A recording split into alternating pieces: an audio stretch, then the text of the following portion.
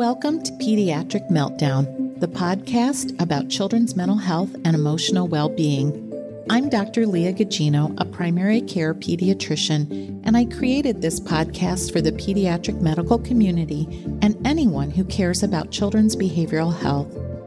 Pediatric Meltdown offers thoughtful conversations featuring experts from the field.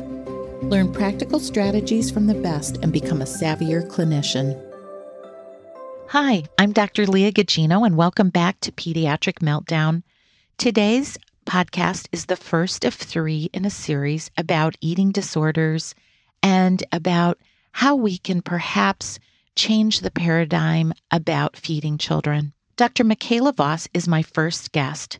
She graduated from medical school from the University of Kansas Medical Center in 2010 and completed a pediatric internship and residency in 2013 at Children's Hospital of Wisconsin in Milwaukee. Afterwards, she pursued advanced training in the field of adolescent medicine, graduating from fellowship in 2016 at Seattle Children's Hospital. During this time, Dr. Voss was a Leadership and Education in Adolescent Health Fellow and participated in research under a T32 grant.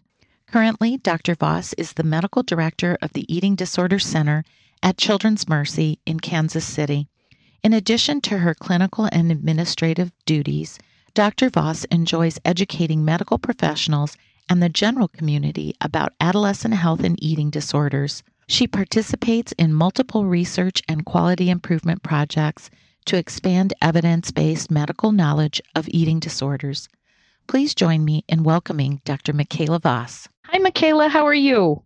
Hi, I'm good. Thanks for inviting me today. Oh, I'm so delighted to have you. And this is a topic that is very near and dear to my heart for lots of different reasons. And I'm really excited to share your perspective and expertise with listeners because I think this is a hard area for primary care and really inpatient care, anybody who deals with kids and weight and all that stuff. So can you just, as we start out, just talk a little bit about your journey into pediatrics and how did you get into, a focus on eating disorders? Yeah, sure. So I was the kid that said, I'm never going to be a doctor. Not me, not me. And I actually graduated and became a chemist for about 4 years. And that route kind of led me into development of pharmaceuticals and through a lot of soul searching and as things you do in your 20s, I realized that doctoring really was a perfect fit for me. So went to med school and I quickly realized I like treating more preventative and reaching kids before they have the change rather than trying to undo the unhealthy changes as an adult. So I went down pediatrics, but really my true passion is with those adolescent population because they're right at that sweet spot where you can really make a difference. You're no longer really focusing with the parent, you're focusing with the child, but yet you've caught them early enough where they haven't done a lot of behavior health changes that are habits. They're brand new, so you can make a huge change. So I actually did an adolescent medicine fellowship over in Seattle.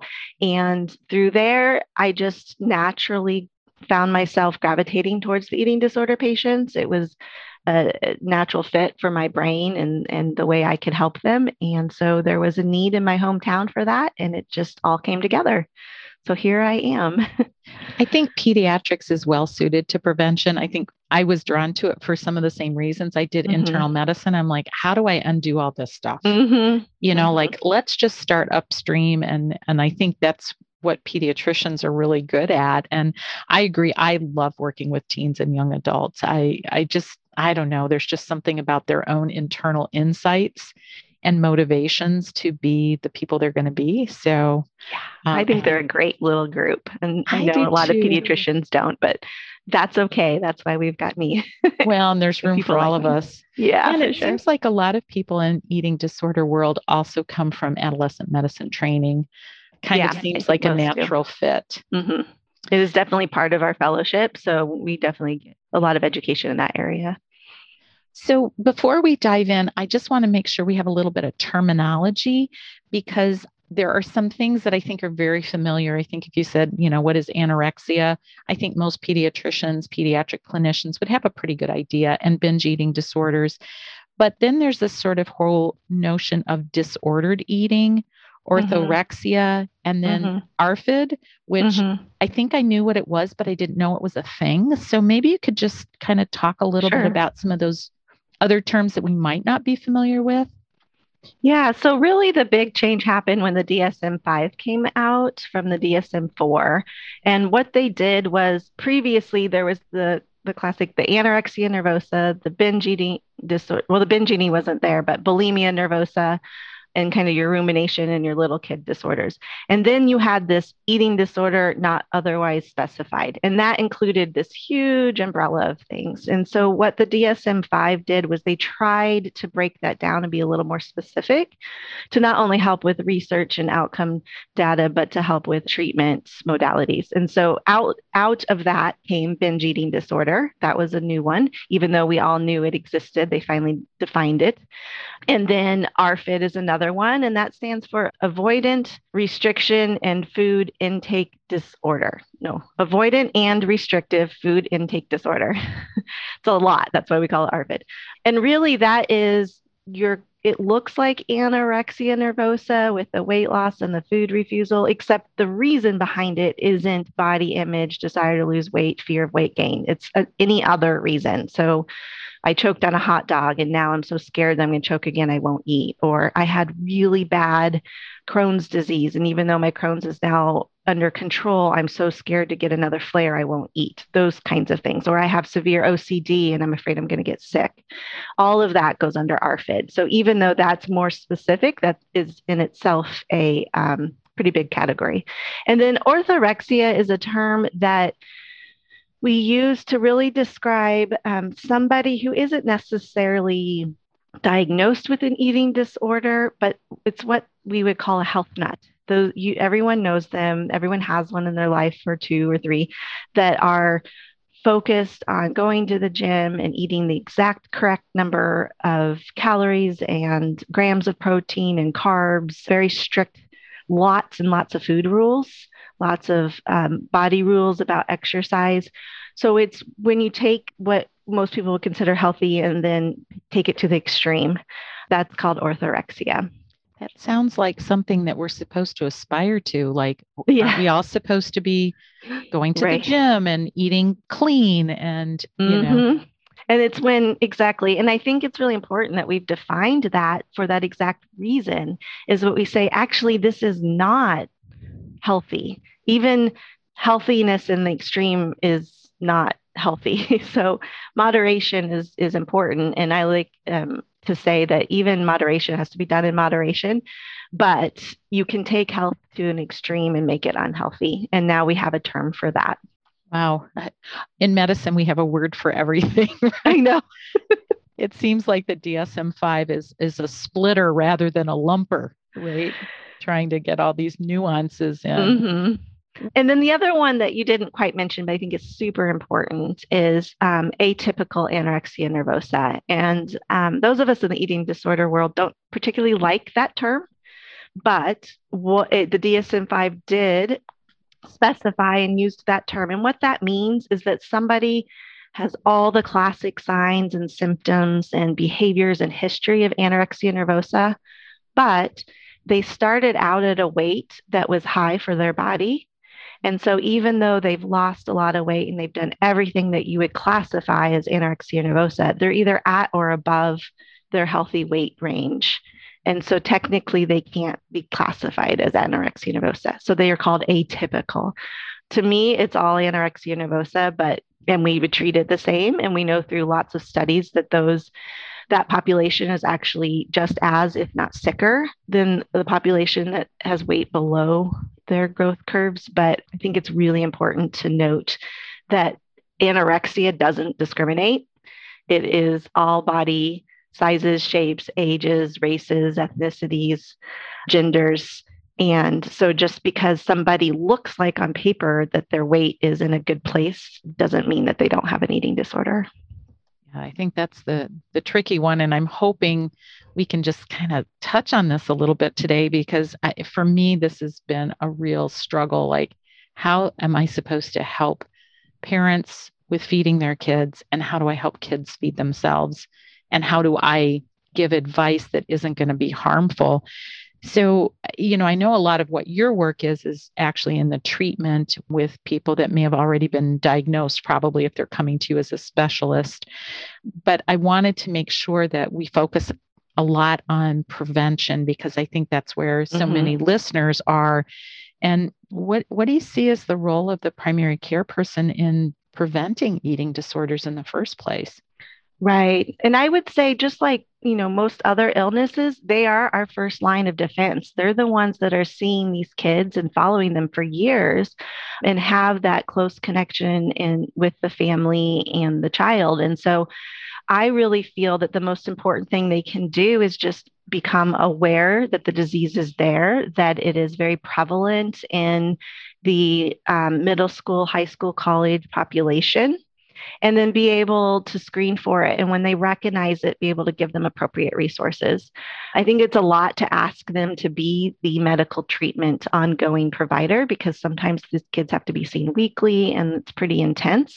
But being able to screen, connect them to a treatment team. And then the other thing is, because they're the first line, determine if they need an acute hospitalization at that visit.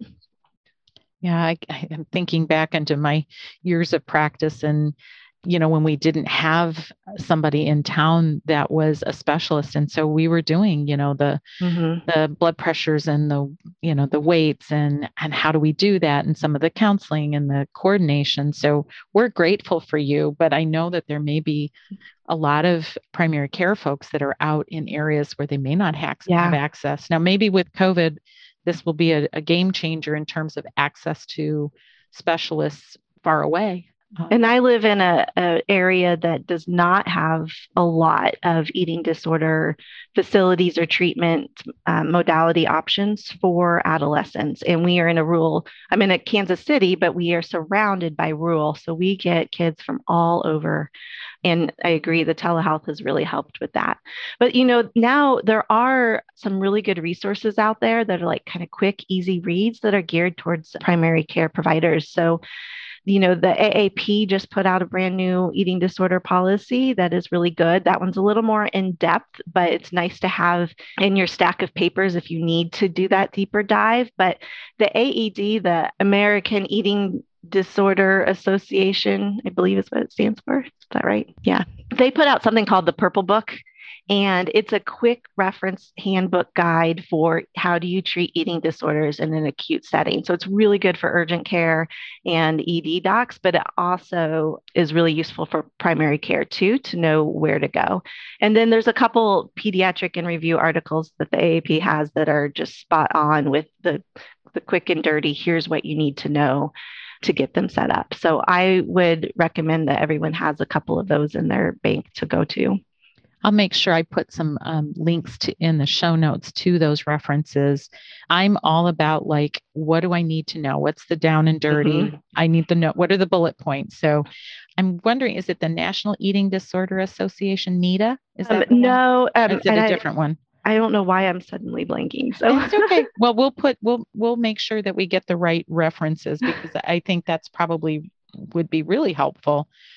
Well, one of the things is I think there is so much worry about obesity. I'm sorry. Time out. Academy for Eating Disorders is the one who puts it out.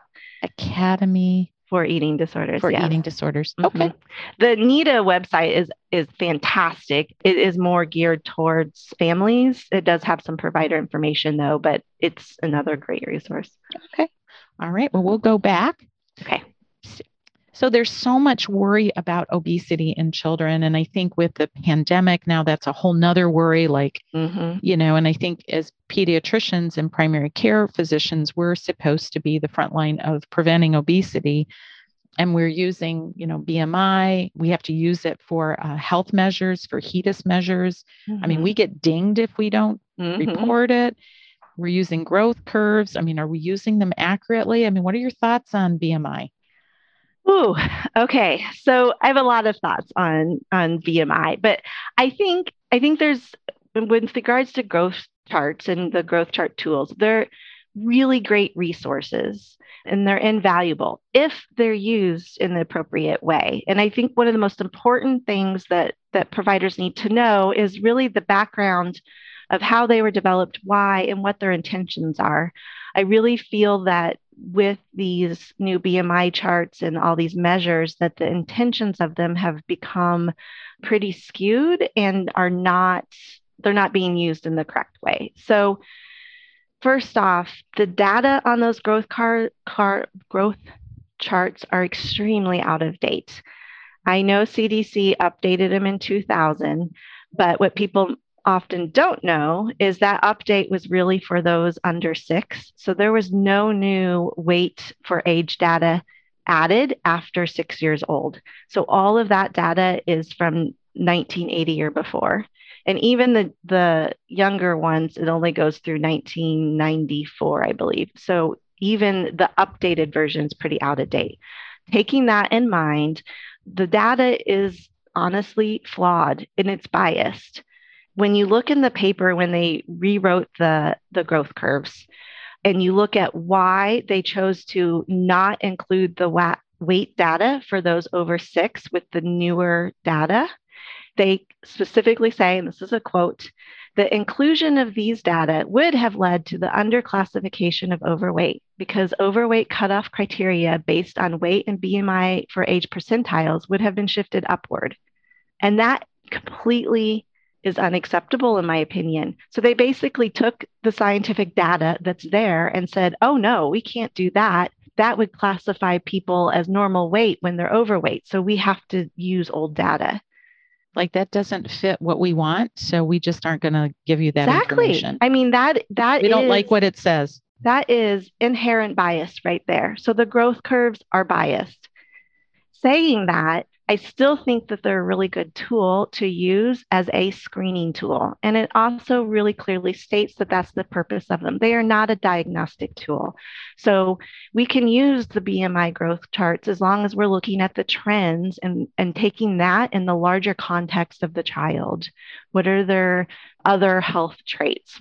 But just saying that, oh, the child has a BMI of 97%, they're obese and they need to lose weight is incorrect and flawed and really short sighted. Not helpful. And then people leave the office feeling like either I'm fat or my kid's fat and I'm bad. I should do something differently. And that may not be helpful. And I, as a clinician, I feel super crappy. I'm like, or I feel sort of, I guess there could be almost like, well, you're not doing this right. You know, you're non-compliant. You can't do it. There must be something to the fact that we've been trying to encourage weight loss and reaching some kind of normal weight for a million years, and weight loss and weight programs don't work very well. Am I wrong on that? Well, no, I think there's tons of data out there that talks about dieting programs and yo-yo diets and how that doesn't work. And what I think has happened is that early on, when we started having these chronic diseases, heart disease, diabetes, cancer, et cetera, the researchers were looking for why, and they saw a correlation between weight and these outcomes. And then our society has taken that combined with our internal biases and just exploded on it. And now everything is about weight. And it's really the forest has been lost in the trees. Everyone is focused on this weight when really it's not about the weight. It's about health and how you define health. Let's talk a little bit about health at every size. What is that and intuitive eating? What is that all about? What does that mean? Do other clinicians believe in this approach? I mean, is it validated? I mean, can you talk about that? So we use the term HAES in case I say that later, but it stands for Health at Every Size. And it was originally coined by Lindo Bacon, and they have a wonderful resources on their website too, and a book out there. But in a nutshell, the concept is that health determines weight. Weight doesn't determine health. And it's really about honoring your body's knowledge through intuitive eating, balanced eating, joyful movements. It embraces body diversity. And it really is more than just this concept, but it actually goes in and includes the importance of healthy living. And so it defines healthy living very probably differently than a lot of people in our nation do. It's pretty simple and seems intuitive once you hear it. But the first step is eat when you're hungry, stop when you're full. So that's what intuitive eating is, really listening to your body's cues and being able to know what true hunger feels like versus emotional hunger. And when you have true hunger, how you satiate that. And you do it in a plentiful, joyful, meaningful way. And then it also talks about adapting your palate to naturally enjoy the more nutritionally based food, but still being able to enjoy all foods. So there's the concept there is no good food, there is no bad food, there's no healthy or unhealthy. All food is just food. And if you're truly able to tap into your body's knowledge and resources of what it needs, you will naturally eat what your body needs. And guess what? Sometimes that's going to be chocolate cake, and that's okay. Sometimes your body's going to need 2 bowls of ice cream instead of one, and that's okay.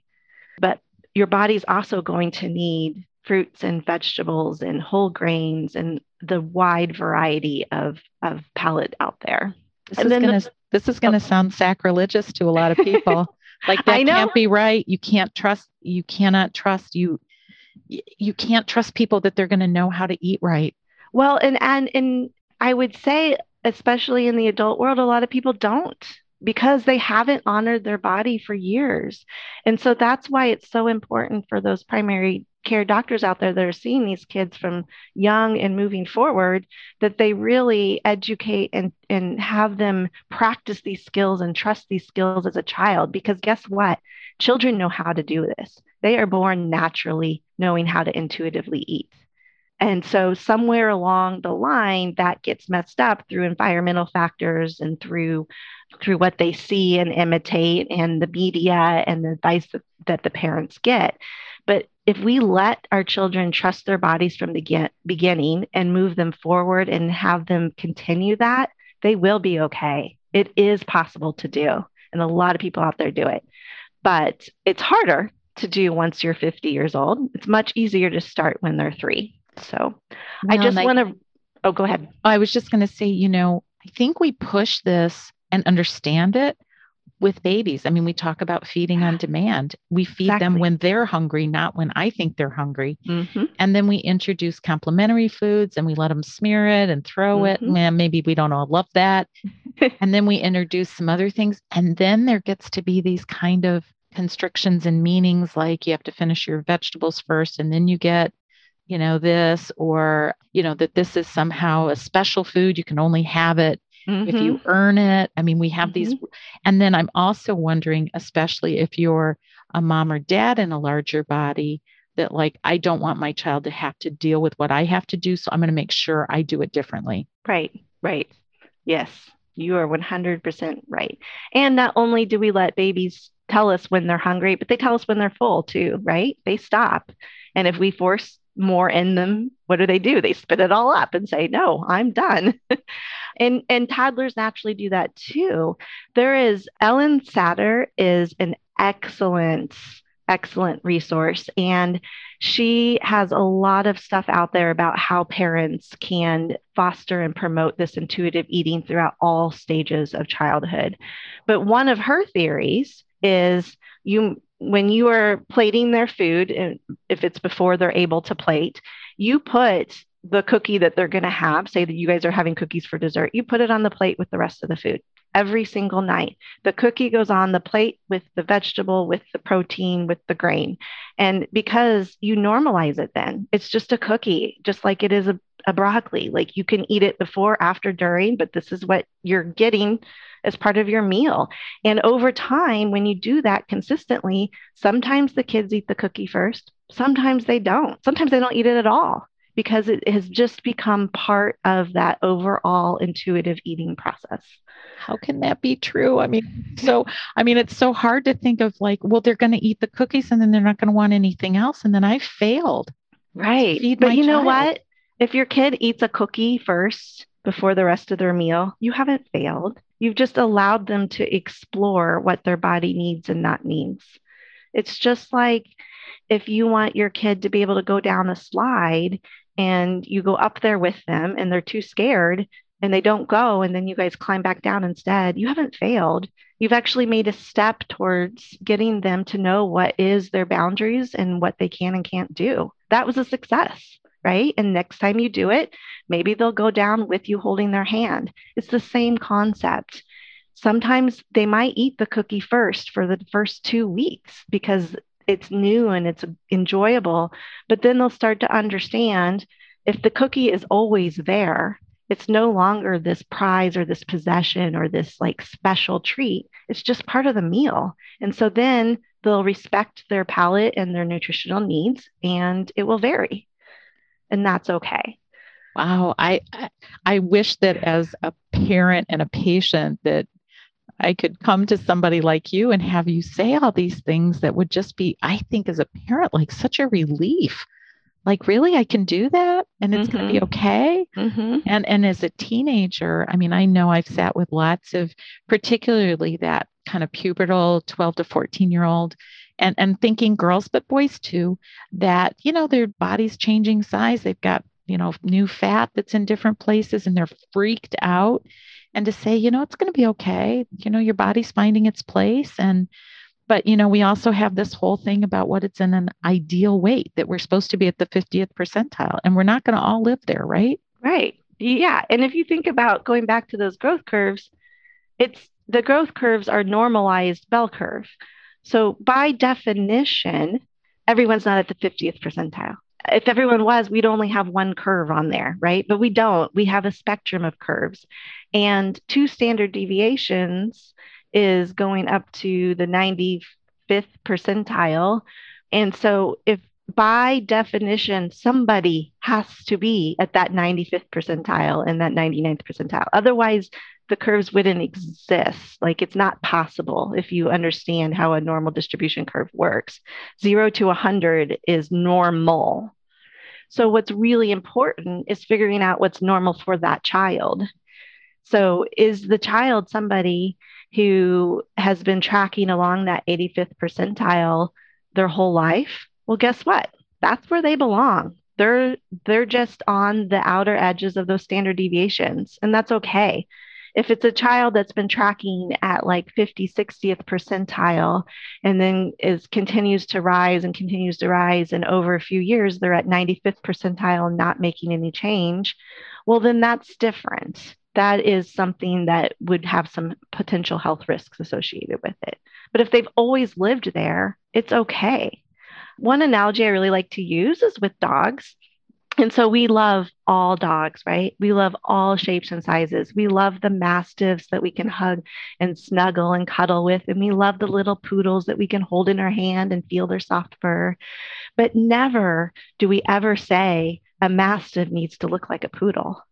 And never do we ever say a mini pin needs to look like a German Shepherd. That sounds ridiculous to us. So why would we ever do that with our own human bodies? And if you try to make a Mastiff look like a little poodle, it's never going to look like a little poodle, no matter how much it tries, because it's just not the way it's built. Wow. And so being able to embrace that diversity with our own bodies and our own culture, just like we do with little dogs, would be fantastic. I feel like what you're saying is revolutionary. Oh my God. I wish that there was a course that was an all-day thing. And you start out with, a baby, and how do we guide them and use different language? And what does that mean? Because this is not what most of us believe we're supposed to do. I think we believe we're supposed to keep kids from being too fat, maybe too thin. If they're infants, we worry a lot about, is this child starving? But some kids are just super tiny and their parents are tiny, and we don't get mad at them about that. Right. If we know that they're, have nutrition, I mean, if they're malnourished, that's different. But man, we're just like, for Yeah, people that are in larger bodies, we kind of beat up on them. we really do. And it's really unfortunate. And I want to also, this is circling back around a little bit, but with those growth curves, the way that they normalize the data, and they say this in their limitations, that the further you get away from the 50th percentile, the less accurate the curve is. And so even if you try to keep them on a curve that looks like the growth curves at that 95th percentile, their curve might look different. And it doesn't mean that they're doing anything wrong or they're abnormal. It just means our data is skewed and limited and might not accurately represent things. Okay.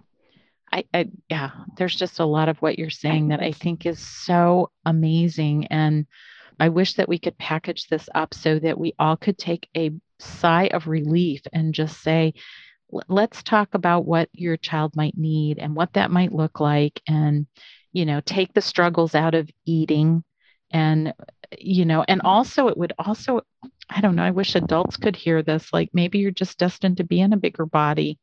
I mean, if you're 5'10" and weigh 180, maybe that's just where you're supposed to live. And I mean, I think what a lot of physicians worry about is if I don't pay attention to obesity, by whatever definition that you use, those kids are going to become diabetic or have fatty liver disease, and I failed them. Right, right. What about that? What about that fear that if I don't address this, they're going to have disease? So I'm going to pose a question and I'm going to put out a concept. What if we were treating all of our kids in our primary care practice and doing our well visits, and we utilized every tool we had except for weight? What if we never weighed a child? Would we still catch those things? Would we still be able to prevent pre-diabetes and diabetes and heart disease and early strokes and all those things that you see in the adult population? And obviously, I don't have an evidence based answer because that's not what we do. But I like to think that, yes, we could easily do that because we have so many other markers at our hands. And so by not weighing them, forces us to look at that bigger picture and use those markers in the way they're intended to be. Now, I think that's really that's an extreme case, right? I'm pushing the limits there, and that's not going to happen. But the concept is let's use weight as just one tool out of many to come up with our overall assessment. So let me pose a question to you. I'm in my practice and I've got a well child visit and I've got an 8-year-old and they look heavier to me, chubby, whatever the words you want to use. And I weigh them and they're at the, I don't know what percentile, something that I mean, it's not like I have to weigh them to know that they're in a bigger body, right? Mm-hmm. I can tell. Yep. So if I wasn't focused on the weight, but I want to make sure that I'm tracking those things and avoiding, those other diseases, what would I do differently if I wasn't just thinking about weight? Yeah. So have they always been in this bigger body? Assuming that you've been tracking these kids, that you've been with this child their full 8 years, right? I gave birth to an 11-pound baby, and guess what?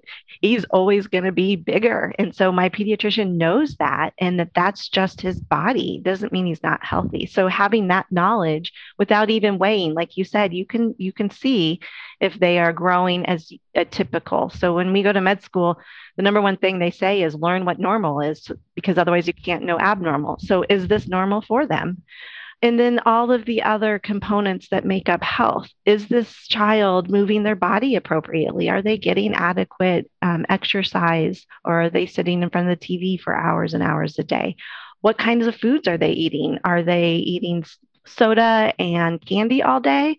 Or are they having a balanced meal and respecting their palate and their nutrition and getting in fruits, vegetables, grains, dairies, proteins? So if you can go down that checklist, they're nutritionally sound, they're appropriately active, they're listening to their hunger cues, their body is similar to how it has been their entire life, then I would say they're doing okay. And then, we also have guidelines that you are checking labs at certain points in time to try to catch those genetic dispositions that might cause somebody to have earlier high lipids, et cetera.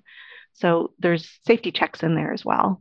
Yeah, that's it. I almost wonder if like parents could use like a cup image for their kids, like as they're eating dinner, like, where's your cup? Is your cup half full? Do you still, would you like an extra serving? Where's your cup?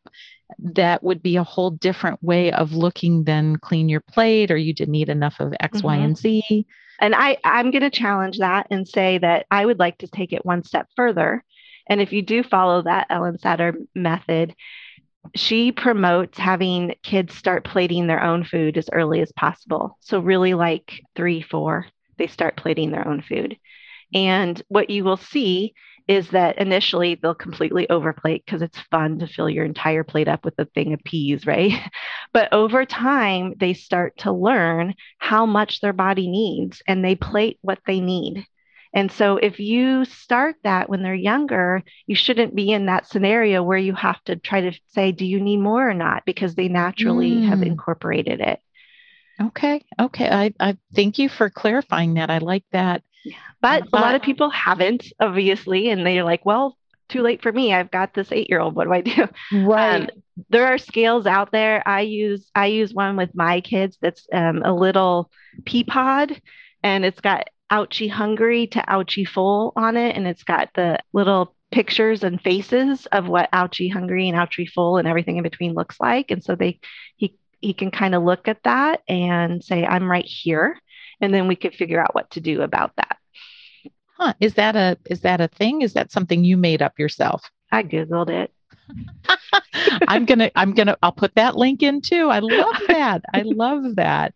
Yeah. Well, I do think that, as adults, I mean, I know I've certainly had this thought in my head and I've probably told parents and, like, just don't have the food in your house because, if I had a package of Oreos, I'm going to eat the whole thing because I have no control. And I think if we thought, I have this package of Oreo cookies, I could eat 30 of them. My stomach might hurt, but I really only want one right now, that the reality is maybe that would work. But I don't think we trust ourselves that we're just not going to like go crazy. Right. And that's valid. And it's because of so many years of learning the wrong way. And so in order to expect that you're going to immediately get it right the first time and be successful is unrealistic. If it took you 30 years to learn these habits, it's going to take a long time for you to unlearn them. And part of unlearning is experiencing and trialing. So you get that package of Oreos and you stuff your face and you eat all of them within 2 hours and you feel sick. And then you reflect on that and say, okay, that probably was not what my body needs. What could I do differently? And this is where, if you really do have food issues as an adult, that you probably need some professional help with a nutritionist or a therapist that is HAES informed to help you through that thought process. But eventually you get to the point of you determine what your body needs before you eat the Oreos, not after. But it is a process, and people need to understand and give themselves grace and forgiveness to go through that process. Aw, that's kind. I was going to say the 2 podcasts that will follow yours are with someone that talks about coaching individuals and also a nutritionist. So, and Perfect. Really it's the same theme, honestly. And yeah. Okay, so what do we do to convince clinicians that this stuff could be true? I mean, we're going to have to do something that's, evidence-based because that's where we live. Mm-hmm. So what do you do about that? What's the research going to look like? That's a great question. I think one of the biggest problems in our world is that all the money goes towards obesity research, and there's hardly any that goes towards disordered eating research. It's very hard to find funding to get the evidence that you need to convince the people. So we rely a lot on the other disciplines, like I said, like the nutritionist and the physical therapist and the therapist and their areas of research to extrapolate into what to do in the medical field. But you're spot on. It's hard and there's not a lot out there. There's more out there for the younger children. And I'm not quite as informed on all the details because that's not the population I treat. But, infant through grade school, there's definitely a lot more out there. But when you get to the adolescence and you get to eating disorders like anorexia and bulimia, it's minimal at best. So I would encourage anybody that feels right to them and that feels this is a passion to figure out how they can advocate for more research and how can they contribute and even be involved. Reach out. Wondering too, I mean, as a primary care person who, devoted my life to prevention and helping people with development and that quote, knowing what normal is, but that we could prevent so much stuff if we were able to take a different tact, perhaps. Mm-hmm. And I mean, is it possible that some of the things that we say or do maybe don't cause eating disorders, but might contribute to or, not be helpful? I mean, is that possible that we're part of the problem? I see it all the time, and it's good intended advice and it's good intentions. And I recognize that you only know what you know. So if the world is focused on obesity and preventing the complications associated with that, and you're getting reimbursed for it, naturally, that's what you do. And that's not anyone's fault. But I encourage you to become educated with the Hayes approach and with the Ellen Satter approach and look up Lindo Bacon's website. Those two approaches are evidence-based, and their research papers that they use and the evidence they use is listed on their website. So you can easily access that for free. But you can't make change if you don't know that change needs to be made. So just being aware of what you're saying and the potential outcomes of that is the first step. And then once you recognize it, how could you do it better? And that's through going through some of that education. Yeah. But I would say one of the biggest things that I hear is they say, well, I thought I was fine, but then the pediatrician told me that I needed to lose weight or that I was fat or that I'm going to get diabetes. And I'm pretty sure that's not exactly how the pediatrician says it. But it doesn't matter because that's what the 11-year-old brain hears. They're black and white. The pediatrician might talk about statistics and outcomes and long-term effects. All the kid hears is, my doctor says I'm fat. Absolutely. And then you've got this eating disorder. So also being very aware of what you say and who you say it to, because it might not be appropriate to have that conversation with the 11-year-old in the room because they're not going to be able to interpret it correctly. Yeah, I go back to my very first podcast I did with my daughter who struggled with binge eating and bulimia and, years of dieting. And we called it Words Matter and talked about how, even now, going to a doctor's office because her BMI fell in the overweight range, she got a handout in the after visit summary that said that for a snack, she should have 2 carrots and a teaspoon of peanut butter. And she was just like, she said, if I wasn't in recovery from my eating disorder, this would have been a trigger for me. Yeah. And we didn't mean to. We thought we were being helpful. Yeah, exactly. And think about those kids that haven't developed the eating disorder yet, but they're told that they can't have the birthday cake that all their friends do just because they have a certain body type. Yeah. That they need to not be able to experience the fun of a slushie because they have a certain body type. Right. And they get it from everybody else. Wouldn't it be nice if we're not part of that messaging that like something's wrong with the way you are. And our job is to change it, to make you not the, Great Dane, but to make you the Chihuahua. Yeah. Yeah. I love that analogy. That is just such a visual. I mean, a lot of people are going to argue with why that's not, it's just not the same thing. But it's a concept and analogy to be able to relate. It's obviously not a human body, but let them argue. What about, so I know that in talking with several of my friends that are psychiatrists and in the inpatient world that during the pandemic, that there's been a huge increase in hospitalizations for patients with eating disorders. What's that about? I mean, what do you think? It is definitely true. And we're currently doing some multi-site studies right now to show that in evidence and statistical form. But I think there's a couple of different things that happen. I think, as we all know, with the pandemic, mental health disorders skyrocketed. And so we had increased rate of all mental health disorders, anxiety, depression, OCD, suicide and suicidal ideation, etc. So eating disorders falls underneath that. We also know that with all of those mental health disorders, there is a component of eating as part of the diagnostic criteria. So, what we've also seen is a lot of disordered eating secondary to the mental health complications. And so, their disordered eating might be really coming from their severe depression. But once they've not eaten enough, then your brain goes into that starvation mode, and then you start becoming overly focused on your body.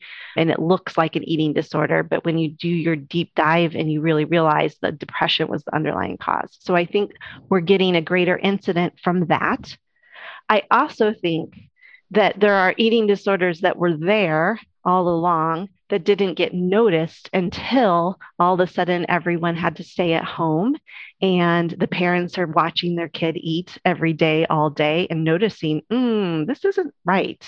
Or this isn't normal for my kid to be doing 12 hours of exercise and not be able to sit down. And so we've all stopped and paused and watched. And so things are getting recognized that I don't think would have gotten recognized before. Do you think, I was just going to say, do you think, I'm wondering too, with the whole pandemic, the two things, one, isolation, loss of our social supports, and also loss of control. Yes. And I know sometimes anorexia, maybe I have this wrong, but is sort of can be a control. Like I don't have control over anything else, but I can control what I eat or don't eat. Do you think that plays any part in this? You are spot on. The classic story that I've been hearing for the last year and plus has been, well, I decided I want to become healthy. And so I started eating some less sweets and everything was fine. And then the pandemic hit and I didn't have all those other social things. And so my whole focus became on controlling my diet because that was something I was good at and I was already started. And so it goes from possibly really positive health changes to extreme unhealthy health changes. And when you don't have all those other checks and balances and social connection to keep you informed with what's normal and what's not, and teens compare themselves, right? They need that peer conformity. And now it's gone. They say, oh, this is what I can control. This is what I'm good at. I'm going to keep doing it. Or they say, wow, like this feels wrong. This feels yucky. I have no control. I'm so worried. All my friends are going to get sick. We're going to die. What can I control? Oh, I can control what I put in my mouth. I can control how I move my body. And you put that with the genetic predisposition to have mental health disorders or eating disorders, and poof, you've just got that perfect scenario. I'm wondering if the parts of our brain that have to do with satiety and pleasure all mishmash in there with mood and it's all connected, right? Our minds, right. Our bodies. We know that you get dopamine hits when you have a lot of sugar. We know that you increase your serotonin levels when you exercise, especially outside. And so they're also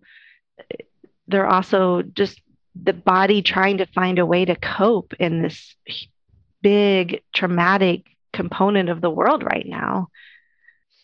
We all just want a little relief, right? Yeah. When is it going to end? When can we be normal? When do masks become a thing that we just, remember back when the pandemic was here? We get to move on. Well, this has been so great. And again, I wish we could package this up for clinicians that take care of kids to say, we could do this differently, just kind of pose, what if? Right. What if we said something different about food? What would that be like? What would it feel like as a clinician to be, this positive about the joy of food, not the fear? I mean, it just makes me relieved to hear you say the words. It's a lot of work. It's a lot of work. I'm not going to say it's just this quick, easy fix, but oh, well, I'm so glad that you're out there in the world doing this. I wish there were more of you. If you had to go back and talk to yourself as a resident or med student, what advice would you give yourself? I think if I had to do that, I would say to pay more attention to all the other disciplines, learn from them, study beyond what interests you, because you really have your whole career to become an expert in your field, but you may only get one shot to learn about something outside your field. And that additional experience might be what saves a life. So take advantage of the depth and the breadth of learning that you get from other focuses within medicine, as well as other disciplines like the nutritionist, therapist, physical therapist, etc. You can learn a lot from them. Sounds like be curious. Yeah, exactly. Yeah. Well, thank you so much for the work you're doing. And, again, I wish that there was a bigger meeting of the minds to maybe hassle this stuff out in some other dialogue, on the big stage, because I think there are folks that are coming from the obesity prevention work that this is going to be a hard message for them.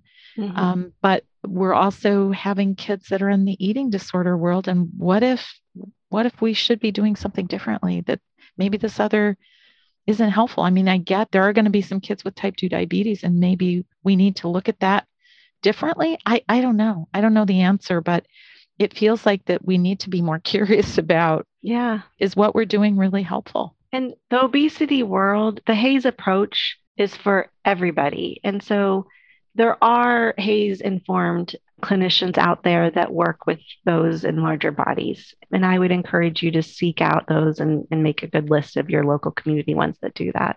Yeah, yeah. Well, is there a national resource that, like, if somebody was looking for a HAES informed therapist or nutritionist, is there some kind of national list or website? Yeah, so there's a couple different, I think Lindo Bacon's might have some, but the NEDA website will have ways to find clinicians. And even though it's eating disorder focused, most of those clinicians do a variety of treatments. And so you'll get a HAES informed clinician to do other things. And then the other society we have is IADEP, which is International Association of Eating Disorder Professionals. And you can look for a potential local chapter or the nationwide website, and they will have the people listed on there that practice a HAES approach. Okay. Well, great. And I'll make sure that I get all the information so we can put links for people who want to read more and know more. I kind of close my podcast with, the Maya Angelou, if you know better, you can do better. And I think that this is a perfect example about, just knowing better, maybe just even the entertainment of the thought, like maybe there is something else I could say or do. Maybe I could just take a baby step with, maybe it's that toddler group. Maybe I just start there, and it's possible. Change is possible. Well, thank you again for your time today. I so appreciate it, and I appreciate you. I'm happy to be here. It was a great time. Thank you. I loved this conversation with Dr. Voss because I think it really calls into question how we think about children's eating, weight, obesity, and all the things that have to do with eating disorders and prevention, and just kind of mixed messages that we may get about what is best for kids. So here are my takeaways. Number 1, the DSM-5 diagnostic categories for eating disorders include the familiar anorexia nervosa and bulimia nervosa, which I think we all know the definitions of those, but it was expanded to also include binge eating disorders and some less familiar ones, including atypical anorexia nervosa, which has all the symptoms of anorexia nervosa, but the weight falls in the, quote, normal BMI, end quote, range, and orthorexia, which is an obsessive focus on healthy eating with excessive food rules where weight loss may occur, but it's not the primary focus, and AFRID, avoidant restrictive food intake disorder, that occurs with weight loss as a result of fear of foods, eating, swallowing, etc. Sometimes this follows a choking episode, and I've seen several of these kids, and it can be pretty dramatic. Number 2, primary care providers are in an ideal position for ED prevention. Our unique longitudinal relationships that we have with our families and with our kids builds trust, and we have the luxury of watching their growth trajectory over time, and that trend is what's really important. Number 3, the PCP may not need to directly treat eating disorders, but an awareness of the prevalence and the presentation, screening tools, and resources are in our wheelhouse. And I think the onus is on us to find our partners that can help us with management of eating disorders. Number 4, rethink BMI. Remember, it is a bell curve, and it's normal then for children to be on both ends of the spectrum. It's not realistic to expect that all children are going to be at the 50th percentile, and we need to embrace the diversity of size.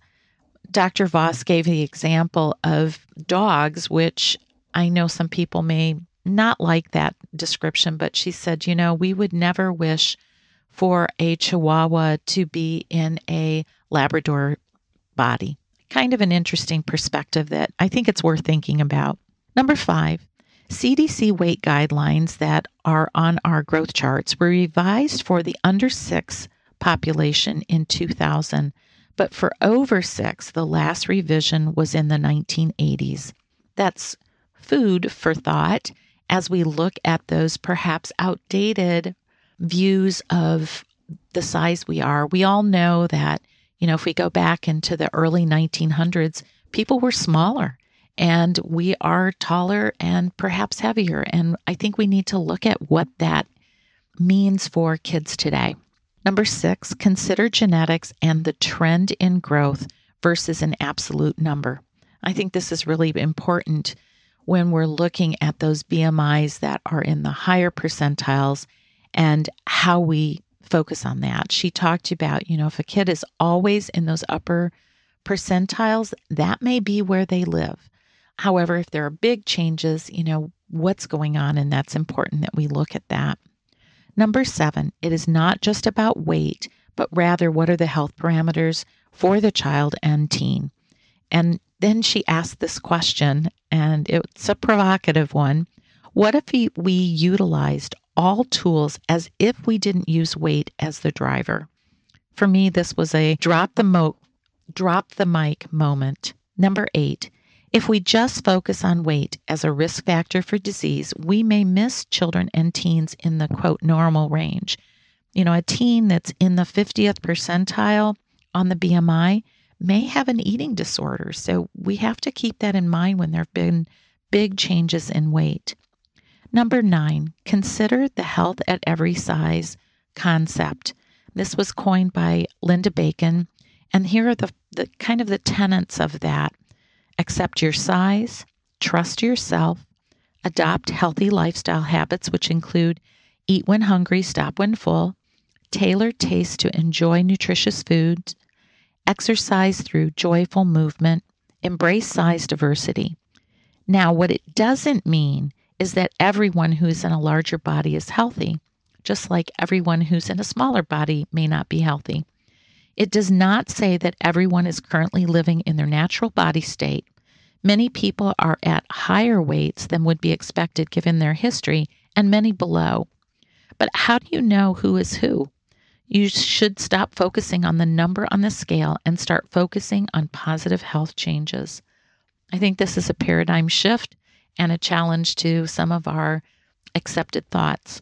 Number 10, so what's the advice that we can share with families? Set a good example, and children are learning by watching us. They're listening to what we're saying, and they're imitating what we do.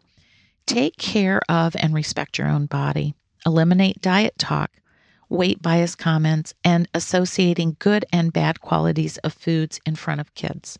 Work on intuitive eating with your children, and make it a family activity at each meal to really enjoy the food and make it a fun experience. And get help if you have your own disordered eating patterns. And we know that lots of us who are adults have struggled with body image and dieting for years and years. And then finally, make sitting down at an actual table without technology, make that a real thing. Start weekly and then add as you can.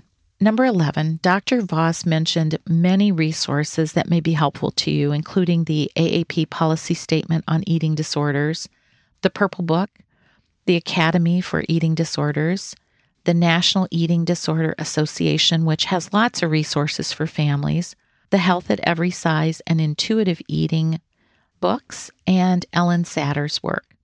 And the links to all of these resources are in the show notes. And stay tuned to the next upcoming podcasts for more of what to put on your plate and on recovery coaching.